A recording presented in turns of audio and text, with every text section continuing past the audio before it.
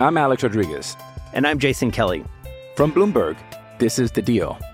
Each week, you'll hear us in conversation with business icons. This show will explore deal-making across sports, media, and entertainment.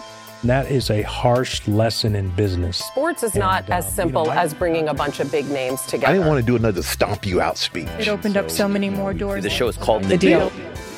Listen to The Deal. Listen to The Deal on Spotify.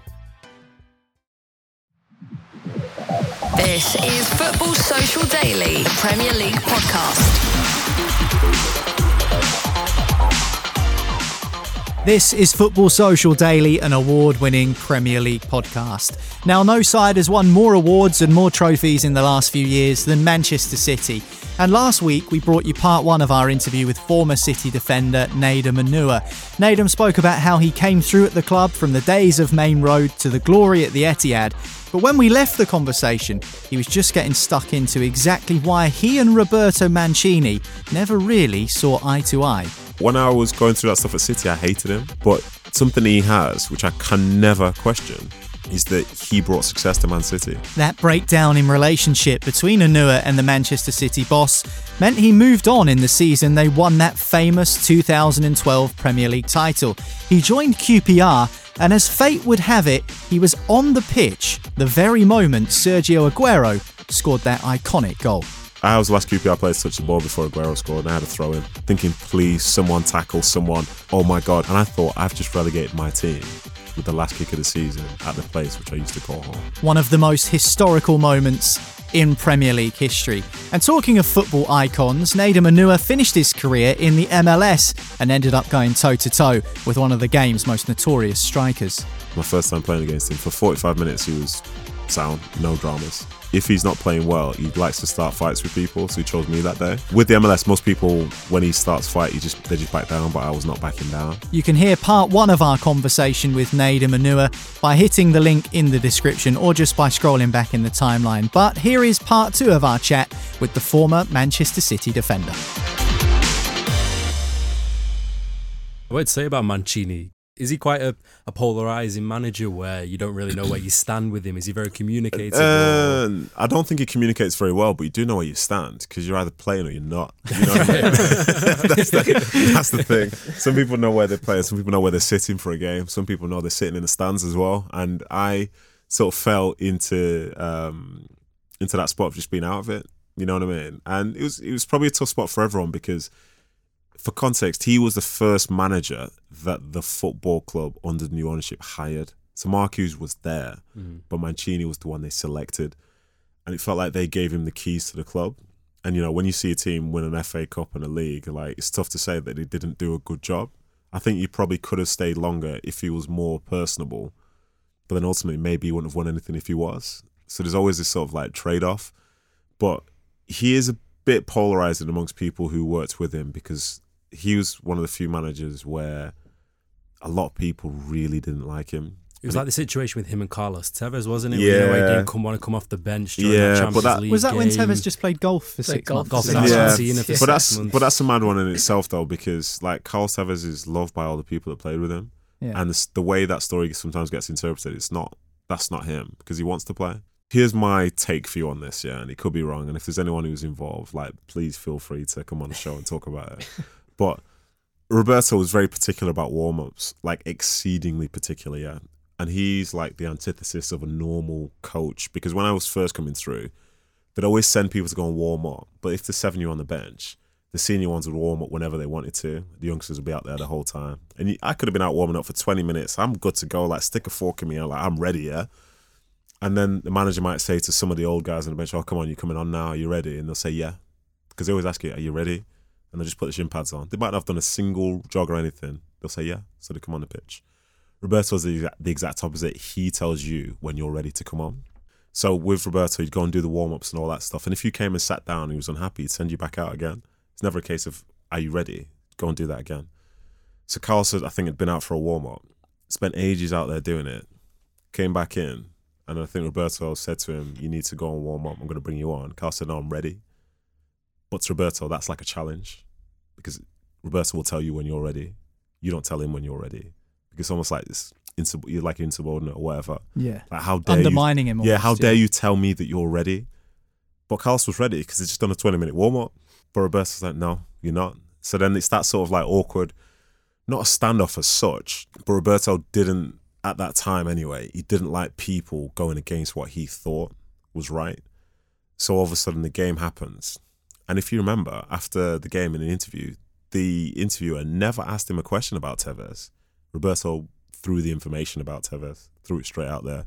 And as a consequence, that's him setting the tone and narrative. And it's the biggest distraction because they got battered in that game. They got battered in the Champions League, but that wasn't the talking point, because the talking point was instead one of the big stars. It was supposed to be something else. And to talk Roberto again, we were playing against Burnley and we were 4-0 up away from home at half-time. I remember coming into the dressing room at half-time and like, listen, being 4-0 up away from home in the Premiership's like, it's rare, like this incredible feeling. And Roberto wasn't happy. And he turned to me and said, what were you doing on that free kick at the end? I was like, I don't understand what you mean. Because he's very particular about set pieces. And I was in the right place, but I think Craig Bellamy wasn't. So a chance came from it, and it led to nothing. And he started having a go at me in front of everyone. But I was exactly where he told me to be. And I said, no, I was in the right spot. So he stopped talking for a second. Then the rest of half-time happened. Then he pulled me to the side and said, don't ever speak back to me again. Never played a game from that point. Wow. So do you think he had a bit of a power dynamic? He's the boss. Right. Listen, he's the boss. And he's like some other Italian managers I've seen whereby they have a very certain philosophy and they do not budge from it. You can't talk them around to see in a different way. Like, this is what it is. This is the way to success. Don't even question it. Like, this is it. But I never understood. It's weird. We're winning 4-0 at half time. Like, what? Just unnecessary. Weird. Like, would he have done it with any player? Nah, he did it with certain people, but I didn't get it. And for me, like, I caused no trouble. Like, and I think a big difference between myself and other people who played for City around that time, like, the people who played around that time were great professionals. I was a professional, but I was a Man City fan. Like, not even like a part-time. I was like a Man City fan. Yeah. So this hit me differently. Maybe you can shed more light on this, because I'm purely speculating here, but it feels to me like we don't see much of Mancini involved with Manchester City. Now, obviously, he's had the job as the Italy manager, which will have taken the bulk of his focus over the last few years. But it just feels that you don't ever see him turning up back at the Etihad every now and again for a despite causing one of their best moments. A reunion, whereas players like yourself and Micah and others who have been involved over the years do tend to come back and have a bit more of a parade about return. I'll tell you what, the spin about that is I don't think you'd find many clubs who bring back previous managers who are still in work. Sure. And then also, I think when Aguero played his last game, there was like loads of video messages and Roberto's face came up on the big screen at the end of the game and the crowd were going nuts for him. Yeah. Like, there's still a large proportion of the fan base that adore him. Of course. And for me, like, for whatever I'm cool now. I'll be honest. You've never bumped into him or anything? No, I wish I did. Like, I'm cool now. But when I was going through that stuff at City, I hated him, like, with a passion. But like I say, I'm fine now. But something he has, which I can never question, is that he brought success to Man City. So that's it. That's the bottom line. So as a consequence, you can say whatever you want about a negative, but he's brought the biggest positive that helps set the tone for what today looks like. You know what I mean? Were you there when Balotelli was there? Yeah, I was. So what was his It was a strange situation looking from the outside in, because he was almost like the favourite child at one point, and then he was out on the sidelines at another point, and he was desperate. He had the talent. Like, whenever I watched him at Inter Milan, he had the talent to go all the way. What was missing from his game, and what was the dynamic between him and Mancini as well? I think him and Mancini, it was like a son to him, right. But like a son where he wants to be hard on him, but then will also like break his own sort of like character to be nice to him. Like, if Mario was upset, he'd make sure Mario was okay. If I'm crying in the corner with flipping gunshot wounds, he just walk past me. You know what I mean? But that's fine. For some, it's a son. For others, it's a stepson. But they had a very unique relationship. But I think that's because Mario was his signing. You know what I mean? Okay. It's not like a club signing at all. Like, Mario's his signing.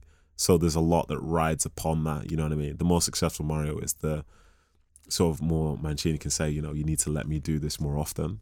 But then in terms of Mario and success, relatively speaking, like he was still one of the most consequential players of that era, and he's adored by the City fans because he was different. But he was a 19-year-old Italian with a maturity level at the time which was younger than his age, coming into a team full of like seasoned professionals who were so driven and so specifically like thinking about winning a Premier League title, and you understand the full sort of gravity of what that would mean. You're looking at Gareth Barry's, Vincent Kompany's, Nigel de Jong's, all this stuff. Mario's a great player, but he's not them from a professional standpoint. Milner's as well. So I don't think it was as easy for him to fit in. But Mario today is more like what those players were like then. If he would have been able to be more mature in that moment, I think he stays for longer. Yeah. And I spoke with Mario, I think it was either last year or the year before, and he said that's one of his biggest regrets, that he left early, because he looks back at the players that City signed in, like Aguero, Tevez, and so on and so forth, and he sees how they're loved by the football club, and he wishes that could have been him. Of all the years that he's played and places he's been, he regrets leaving City as early as he did in the way that he did. We've had this discussion on the podcast before of what counts as a club legend and who counts as a cult hero. And I guess Mario falls into the cult hero category, doesn't he? But they'd always introduce him as a legend. Of course they would, yeah. Oh, yeah. Of course. And I think that's the big thing for City. Like, Sean Goats is a legend because the amount of goals he scored and the thing he did against Gary Neville. Paul Dickoff's a legend because he helped them get out of the divisions and so on. But from that point, there aren't so many people that form legends until they come to the point where they start winning things. Sure. You know what I mean? Unless you played hundreds upon hundreds of games for the club, like some of the older guys did, you know, who are actual legends within themselves. It's all about that crossover. You know what I mean? If you lifted a trophy for Man City, you're as consequential as anybody is within that era. So there is a difference, and I hear it, I feel it, and you're welcomed on both sides.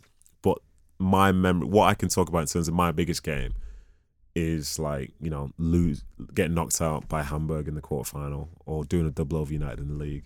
Whereas the ones post that can talk about being at Wembley winning an FA Cup. Sure, yeah. Because it wasn't exactly expected of you in your era to go for all the top trophies. No, not at all. But it's just the way football works. Like, and it's I'm very much at ease with it, and I feel, looking back, really privileged to have said that I played for the team I supported for the years that I did. You know what I mean? Like, home for me was the place which had always been home. Living in Manchester, going to play at the Etihad, or Eastlands as it was called at the time before the takeover. That's like incredible. Even when I sit there now in the stands and I'm looking down at the field, it feels like I never played there, because how would I be playing in front of 50,000 people on that pitch for this club? Well, yeah, I did do that and did that for many years as well.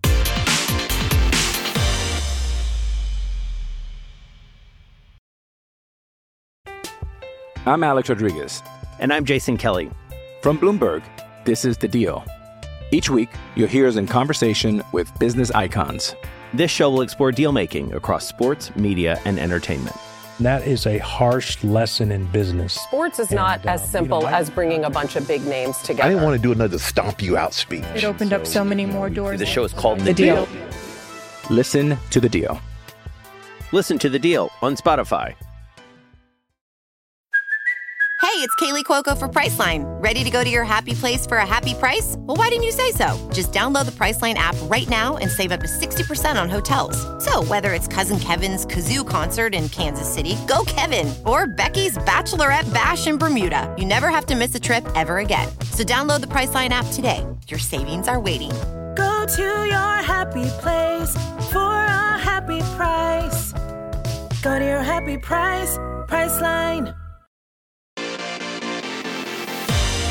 Let's talk about that Premier League title win for Manchester City in 2012. You've mentioned Mancini, you've mentioned Balotelli, and you've also mentioned how you weren't as much of a part of that as you would have liked. You moved on to Queen's Park Rangers in the January of 2012, and fate has a funny way of working itself out in football. It's nonsense, like, honestly. You were on the pitch for QPR on that final day of the season when Manchester City beat you 3-2 with the Balotelli, Aguero 93-20 moment, which is obviously, I still think, the most iconic goal in Premier League history. The height of the Premier League. It doesn't get any more dramatic than that. How much of a head was that to be on the pitch for QPR a few months after you'd left Man City, and then for them to win the game in that fashion and to win the title at the place you've just described. Yeah, so as a City fan, this is the thing again that plays into it. I never wanted to leave. There are players who are professional who just want to play and will go anywhere for it. But like, there's a thing about leaving the place where you feel most comfortable. And if I left, it wouldn't just change my playing career, it changed my life with my friends, family, you know what I mean? And I didn't want to do that. But then when the case was coming up that I had to do that, and like transfers are so funny, you know what I mean? I didn't really want to go anywhere, but then all of a sudden it's like, oh, I got a call, QPR have put a bid in, and I was like, okay, good for you. They said, yeah, and we've accepted it. I'm like, okay. So they said, well, you've got to go there tomorrow. I'm like, what? Okay. So then from the moment someone told me the bid's been accepted, 2 days later I was at QPR's training ground, and I was like, this is nuts, yeah? And being a northerner, like a proper northerner, I don't really want to go down south either. Sympathise with you. Mate, my perception of London back then is very different to what it is now. I rate it now heavily, but back then I just thought, yeah, you just travel down there to sit in traffic and have people fight and ignore you. I was like, why do I want to do this? But anyway, so I went down to QPR, training ground, shambles. Like the stadium wasn't in the best shape. Training pitches were like, if it didn't rain for a few days, it was like just sand. If it rained, then it was just puddles everywhere. I was like, what has happened here? Yeah. Training kit, mythically bad. Playing kit, shambles. Like, why was the training kit so bad? Because it was a lotto and it didn't fit anyone. Italian. When I look back Italian at following around, when I look, so the QPR had a documentary, the 4-year plan, but they could have added a little flipping bonus with the 5th year, which is the year I was there. My word, mate, what a mess.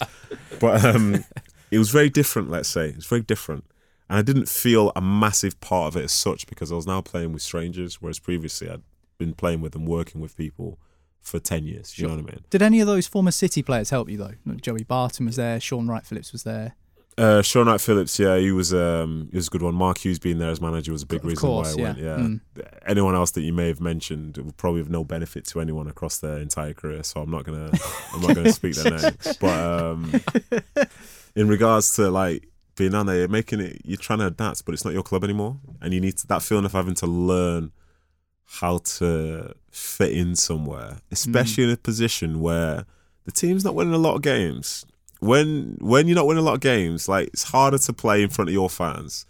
It's harder to arrive at the training ground and just be like cheery and so on because things aren't going well. And the talk was, you always heard like when things are going well, listen, you have to start playing well.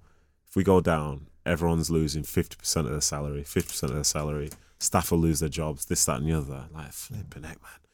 This is different to the place where they were trying to win a Premier League title. You know what I mean? But anyway, fate leads to me having the last game of the season against Man City, and it's in Manchester. So you went into that game. Did QPR at the time needed a win to stay? Nah. So when I do my punditry now, like I always try and be sensible, but sounding sensible sounds boring. But there's a reason why I'm being sensible. It's because there are always different perspectives to the game of football. Mm-hmm. So we won our last 5 home games to stay up that season. It was against like Arsenal, Spurs, Stoke, like big teams, Swansea, whoever. Yeah, we just won 5 home games in a row. Like a lot of teams can't do that now. Don't do that now, even if they're towards the top or whatever. We lost all our away games, but last home game was against Stoke, and Djibril Cissé scored in the 92nd minute to give us the lead, and that game was the game that put us into 17, so 1 place above the bottom 3. If we didn't win that game, we would have been in the bottom 3. And if we were in the bottom 3, we were heading up to Manchester knowing we had to win. Yeah, picture that mentality as a team that's in 18th, whatever, going to the Etihad to win when City, I think, had dropped 2 points there all season. Yeah, but instead we had options now. There were things which could help us, things which might not, but we had it in our hands as such. And also, so this was the prime Stoke with Rory Delap, yeah? Oh my God, mate. Like the towel like a missile. No, mate, if he could do it high, low, curve it left to right, right to left, whatever, play it into the wind. You used to see defenders kicking out for a goal kick just in case. Mate, just to make corners, sure whatever you need. But this is probably when I should have realised that things were going our way. So we scored that goal to make it 2-1 or whatever it was, and we were winning against Stoke. But then we had to defend for another couple of minutes. Stoke at this point were like mid-table. And Stoke, interesting, were going to play us and Bolton. Bolton, who were the other team who were down there competing to stay up. Delap had a throw in near, probably 10 yards into our half, but he had a shoulder injury. It was either him or Shotton had a shoulder injury. Tried to do a long throw, it went about 10 yards. You lucky boys. Listen, mate. It's like we're playing Russian roulette. Here we go. No. Yeah, but he let it go. Didn't work out. But anyway. So then we're then playing City and going my first time playing against Man City. Yeah. I didn't know how to do it. Didn't know like how to greet people who were once my friends, staff at the stadium who I've been seeing for years. Like it's great. It's great to see them again. Really good to see them again. But they're now rooting against me and my team. I'd never been to the away dressing room before. Didn't even know it was real. Like I saw teams just appear in the tunnel. But now this is me going down there, going out onto the pitch to boos and cheers and stuff as a collective, because they're all very driven to win the Premier League title. Absolute scandal of like a 90 minutes to the point where I didn't enjoy a single second of it. I had to learn how to celebrate goals City conceded for the first time, and I had to do it twice because we took a 2-1 lead. Had to watch someone who you named earlier get sent off in the biggest game of the season. Joey Barton, who somehow capitulated in a space of 10 minutes. As far as decision-making goes, mate, I wouldn't recommend it. As a United fan, yeah, I know as well. He killed us off that day. But one thing which I think gets skipped over, from the perspective of someone that supports a football team, it's great until you've got your profession on the line. You know what I mean? Like, I'm not going to play in this game and let Man City win, because fandom and support is great, but this is like business, this is my work. If we went down in that game, I might never be seen again in the Premier League or whatever. It affects everything. I'm not out there trying to lose a game of football. Like, if City do, like, as a supporter of a team, you'll support them in the Premier League for 36 other games. I will not support this team that's playing against me because it's just weird. But people think, oh, you let them score, didn't you? You let them do this. Yeah, well, how do you feel about that when people say that QPR threw the game? Miles off the pace, mate. Most of the people that say that didn't actually watch the game itself. And their memory of Aguero's goal is basically him getting the ball rolled to him by Joe Hart and then him just walking through the middle of the field, and everyone's like, yeah, let's go. Go on, Sergio, go score this. Paddy Kenny should have done a bit better, though. Paddy Kenny made 10 saves in the game. Well, let me read some of the stats. That's what I was going to do, just off the back of what you said there. 15 shots on target for Man City. QPR had 3 and scored 2 goals. 19 block shots for Manchester City.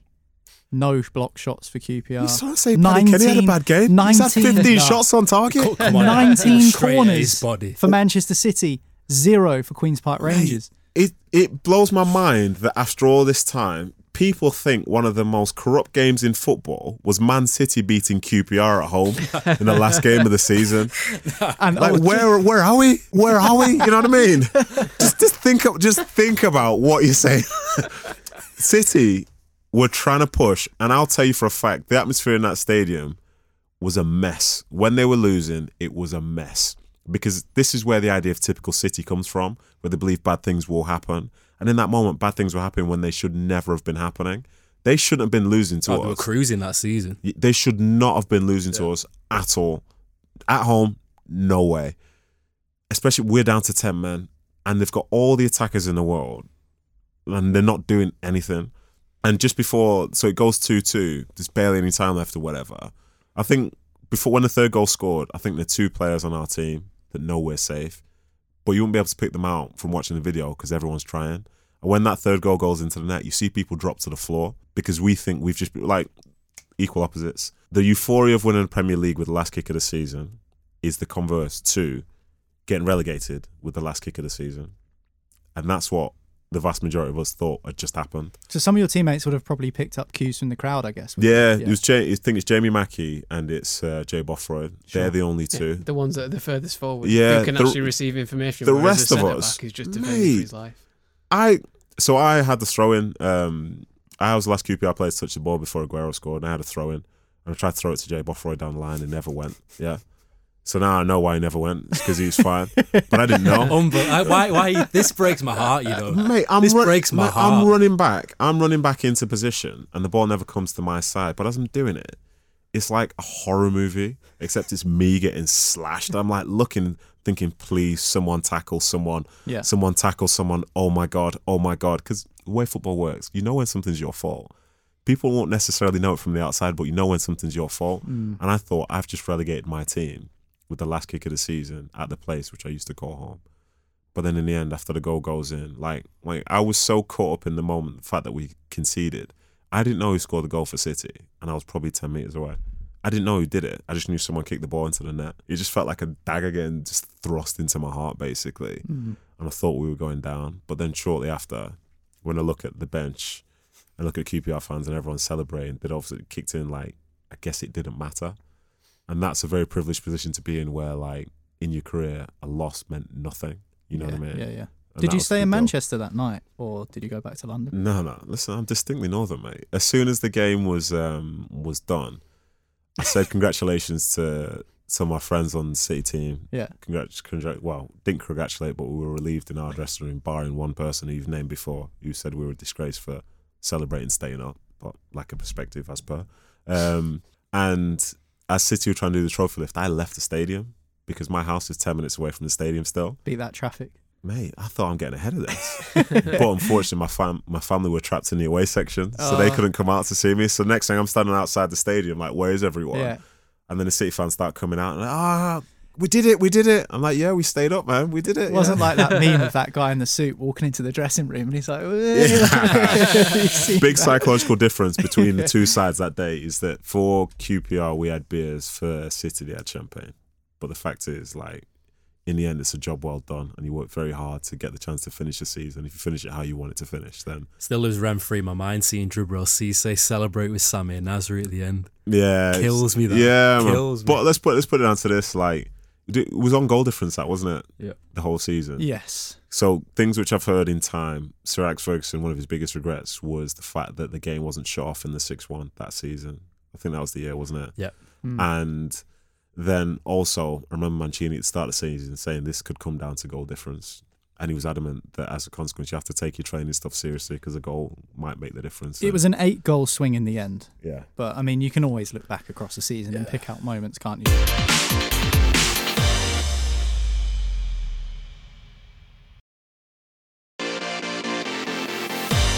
We always do this with our guests. We have a feature called Web of Lies, where we've gone through the internet and we found some interesting facts about you. And it's up to you to tell us whether they're true or whether they're lies. Okay. The first one is Nader Manua holds a youth record for the triple jump. Standing triple jump, sports athletics. True. Still to this day. And that's basically just triple jump without running up, right? Yeah. Because it's indoor. They do a few things like that because it's like a standing long jump as well. And there's other like distance things you do. But I do track and field now. And some people were in the track one time and they were getting ready for an indoor track event or sports hall track event. And they showed the records and I'm still there, number one. Yeah. Don't like to talk about it though. But yeah, it's very true. So it's also 11 seconds, 100 metres? Yeah, that's a fact, yeah. That's gas. That's fact. 2 seconds off ball. Let me add some more context to that as well. So I ran my first Masters race a couple of days ago. And I'm still in the 11-second range at 36. 11 seconds? Oh, Jesus. Wow. I said 11-second range for the record, but yeah, I'm still there. So you're as fast now as you were when you were 16? No. So my record is when I was 14, I ran 11.09. Yeah. Christ. When I was 15, I was 11.1. I think I would have broken 11, but it was hand-timed. But then I went into the youth team a year early. So I didn't get the chance to keep doing athletics past the age of 15. But I ran 11.6 the other day, and I think I'm going to go quicker as well. That's mad. Are you training or anything? Yeah. That's me, man. That's me. It's the same way people do leg like press. 5Ks and 10Ks and all that stuff. Like I do my track and field. So what? You're not just running. Are you doing like javelins, shot puts? Nah, I might stretch it. Discus? I might stretch it to a long jump, but for now, just 100 meters. Yeah. Oh, brilliant! Well, that's true. It's standing triple jump though. Standing so we have to triple make sure jump, we get that. But it's very accurate. true. It's very true, my friend. Obviously, when you left QPR, you ended not up... even laugh. No sniggering in the background. Are you sure very people true. are attempting this? How's it standing for so long? Every year it's gone on, and I'm still there. Maybe I was just elite. I tell you what, when you leave, we'll do a standing triple jump between us. Listen, when you see the distance, nah, you're gonna struggle, mate. What is it? How many meters? It's 7 meters something. 7 meters something. No, it would have been more than that. Probably 8 or 9. But I was 14. This is the thing you have to realise. It's age group. It's like How tall were you at Peter 14? Crouches. You must have been... Yeah, I was just athletic, you know what I mean? Just gifted. Well, if you see someone running past your window at the speed of light, yeah, it's probably that's So basically, we'll try the standing long jump. I'll turn my ankle and then Nedim can sprint me to the nearest hospital. Listen, without in 11 doubt, seconds flat. I've got you. I reckon 10 metres is all three of us. This is leg triple down. jump, yeah. Oh, of course, triple jump. Yeah, Otherwise, you'd have to stand on us, wouldn't you? Yeah, exactly. Next one, obviously, when you left QPR, you ended up playing in the MLS for Real Salt Lake. Zlatan Ibrahimovic once told Nader Manua that he will deliberately try to injure him. It's true. Man, he's so interesting because like his career in terms of success he had, love it. Some of these sound bites, hate him with a passion, yeah. And then in the game we played, it was my first time playing against him. For 45 minutes he was sound, no dramas. And then he's just, what he does, if he's not playing well, he likes to start fights with people. So he chose me that day. Gets himself riled up almost to help himself. But with the MLS, most people, when he starts fight, they just back down. But I was not backing down. So I politely told him to get to anyway. So yeah, I gave him some of that, and then we played the second half where we were head to head, and every time he did something bad, I was laughing in his face. But every time I did, he was doing the same to me. And if you want to see the definition of awkward. So he doesn't do a lot of movement from corners and stuff, and I was supposed to be marking him. So we're beefing in the game, and then a corner's coming in, and he's just standing there, and I'm just standing there marking each other, just like, okay. Not even watching the ball. Not even looking at each other, just like, no jostling, nothing, just standing there next to each other like, this is so awkward. Then after the game, he came into our dressing room like 2 minutes after, and that's like a cardinal sin, you never do that. And he came in and started saying to me, have I calmed down yet? And this is a guy who I don't know. So as you can imagine, I wasn't calm. So I ran towards him and told him, again, could you please politely leave the dressing room? That's the PG version. But yeah, I left a bit on him. But in fairness to him, the next time we played, he was actually sound, which was weird because I was ready for war. Do you think that you earned his respect? I think so, from the way that you dealt with that situation? I think so, yeah. Because he knew I was different. Because a lot of them, they're like stargazing. Like when... In England, like City, they've won the Premier League title and whatever. If they go and play against a team in like the 5th tier, if City are respectful, they'll have a good game against the other side, probably win, shake hands and move on. But if City are like chatting loads or get mouthy in the game, the team in the 5th tier is going to kick every single City player because they're going to stick up for their teammates. Whereas in the MLS, they don't really do that because they're more so concerned by the stars. So Zlatan can say what he said and there's no drama. But if someone else was... There's a reason why nobody speaks like him in the big leagues, because ultimately, like, you bring more drama to your team and everyone will be after you and put a target on your back. But for him, he can do whatever he wants. When he said that he was going to injure you, what did he say he was going to do? Like, did he say? I think he said he was going to break my leg. I said, right then, try it. Sheesh. It's a weird field as well to be thinking, is he going to try and break my leg? You're just kind of watching yourself a little bit. Like, keep the arms length. It just made me think about it, yeah. Is he not a black belt in... Yeah, mate. When, Taekwondo, after the issue was done after the game and all that stuff, I kept looking back thinking, okay, so he's 6'4", it's a black belt. He probably could have kicked my head off. But, it didn't come to that. Yeah, once I was forward, 1 foot forward means the next one's following. You got 40,000 witnesses anyway. Yeah, mate, exactly. Zlatan, what a character. Exactly. Final one, Nadim. Jurgen Klopp once asked Nadim Manua if he had ever played football. Yes, he did. What? This is true. I think I remember this. So I work for ESPN, and the show's ESPN FC. I love it. It's brilliant. Like, it's so much fun. Good group of people. It's light-hearted. That's the key thing. It's light-hearted. We talk, the show's on every day, but it's class, yeah. And we go to certain games, and they tend to cover the League Cup, FA Cup, and Community Shield, stuff like that. So in this League Cup game, I was now at Anfield for Liverpool versus Wolves, I think it was. But the host, or the person who's usually pitch side of me, the reporter, she wasn't there this time, so it was just me and the cameraman. But after the game, we had flash, so we had to go and speak to someone. And so I'm standing on the side at Anfield. It's my first time going to Anfield not playing. So it's weird, like, it's a weird experience just being there in general. And then one of the floor runners come and say, oh, you've got Klopp after the game? I was like, what? You know what I mean? So I'm interviewing him. He says, yeah, you've got Klopp after the game. Like, okay, nice. So I'm watching the game, always thinking in the back of my mind, what do I want to ask him? Yeah, of course. And it was a bad game for them. They were quite bad against Wolves or whatever. It's a bit toxic in the stadium. It was when it was subprime Liverpool this season. And then the time comes, and I'm now immediately caught because I know the cliche questions to ask, but then I know the questions that I want to ask, because I think the value of bringing in someone who's played the game or done the game. Different perspective. Different perspective and insight. Like, I can get Klopp to talk about something which is different to game of 2 hours, all that type of nonsense. Like, get them to talk about something that they're passionate about. So he answered one of my questions and he said something within it which I wanted to like latch onto, and it was about sort of losing battles. So I tried to get him to expand on that. What does that mean? Like, why do you think that is? And he started off by saying, I don't know if you played football before, and started answering it. But it wasn't like in an insulting way, because he doesn't know me and I don't expect him to know me. But he started answering it. And if he knew that I would have played, then he would have answered it properly. But he teed that up. And as it was going on, because it's for the FC show, I thought that's hilarious because I'm going to get roasted on this show. And the cameraman was buzzing as well. So when it was over, he was like, oh, that was brilliant. I was like, yeah, it was cool. So the show went out on the show. I got battered on the show, battered. But then you then saw the split when it went viral, because first ESPN FC ran it and took the out of me, which I really enjoyed because it's funny. And you now find the people that like Klopp and those that don't.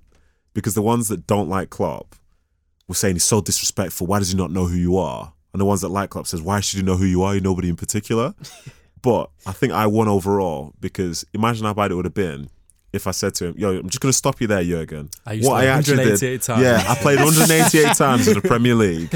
Scored at this place. I did this and I did that and did whatever. They'd be like, what an absolute weirdo. You look like a tall one. Yeah, so that's you what look like the band then. Yeah, exactly. So I think I managed that well. And like, I thought it was funny.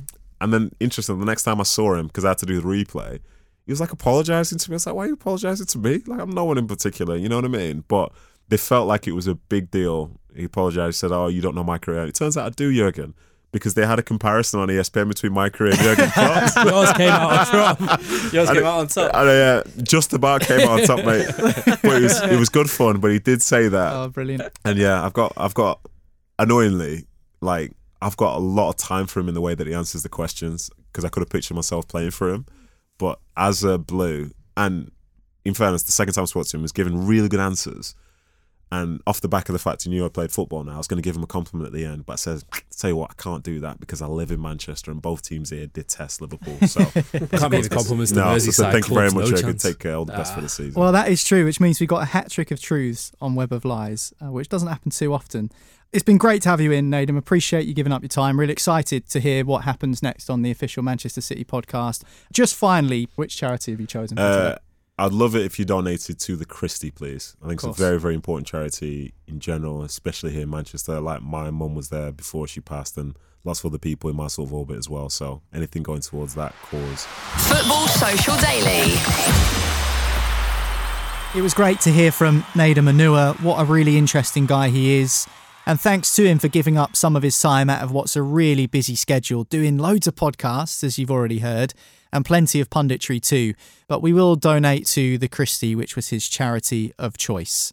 Don't forget you can hear some of our other interviews with former Premier League players such as Pascal Chimbonda, Wes Brown, Danny Simpson, Trevor Steven, Jeremy and more, just by scrolling back in the timeline, or search FSD interviews in the search bar of your preferred podcast provider, and that way a whole list of them will come up of those people we've spoken to throughout the course of the season. This will by no means be the last interview with a former Premier League player that we bring you, so make sure you hit subscribe, and that way you won't miss the next one. We've got some big things planned for next season. But from us for now on Football Social Daily, that's it, and we'll catch you again soon. Football Social Daily is a VoiceWorks sport production for the Sport Social Podcast Network.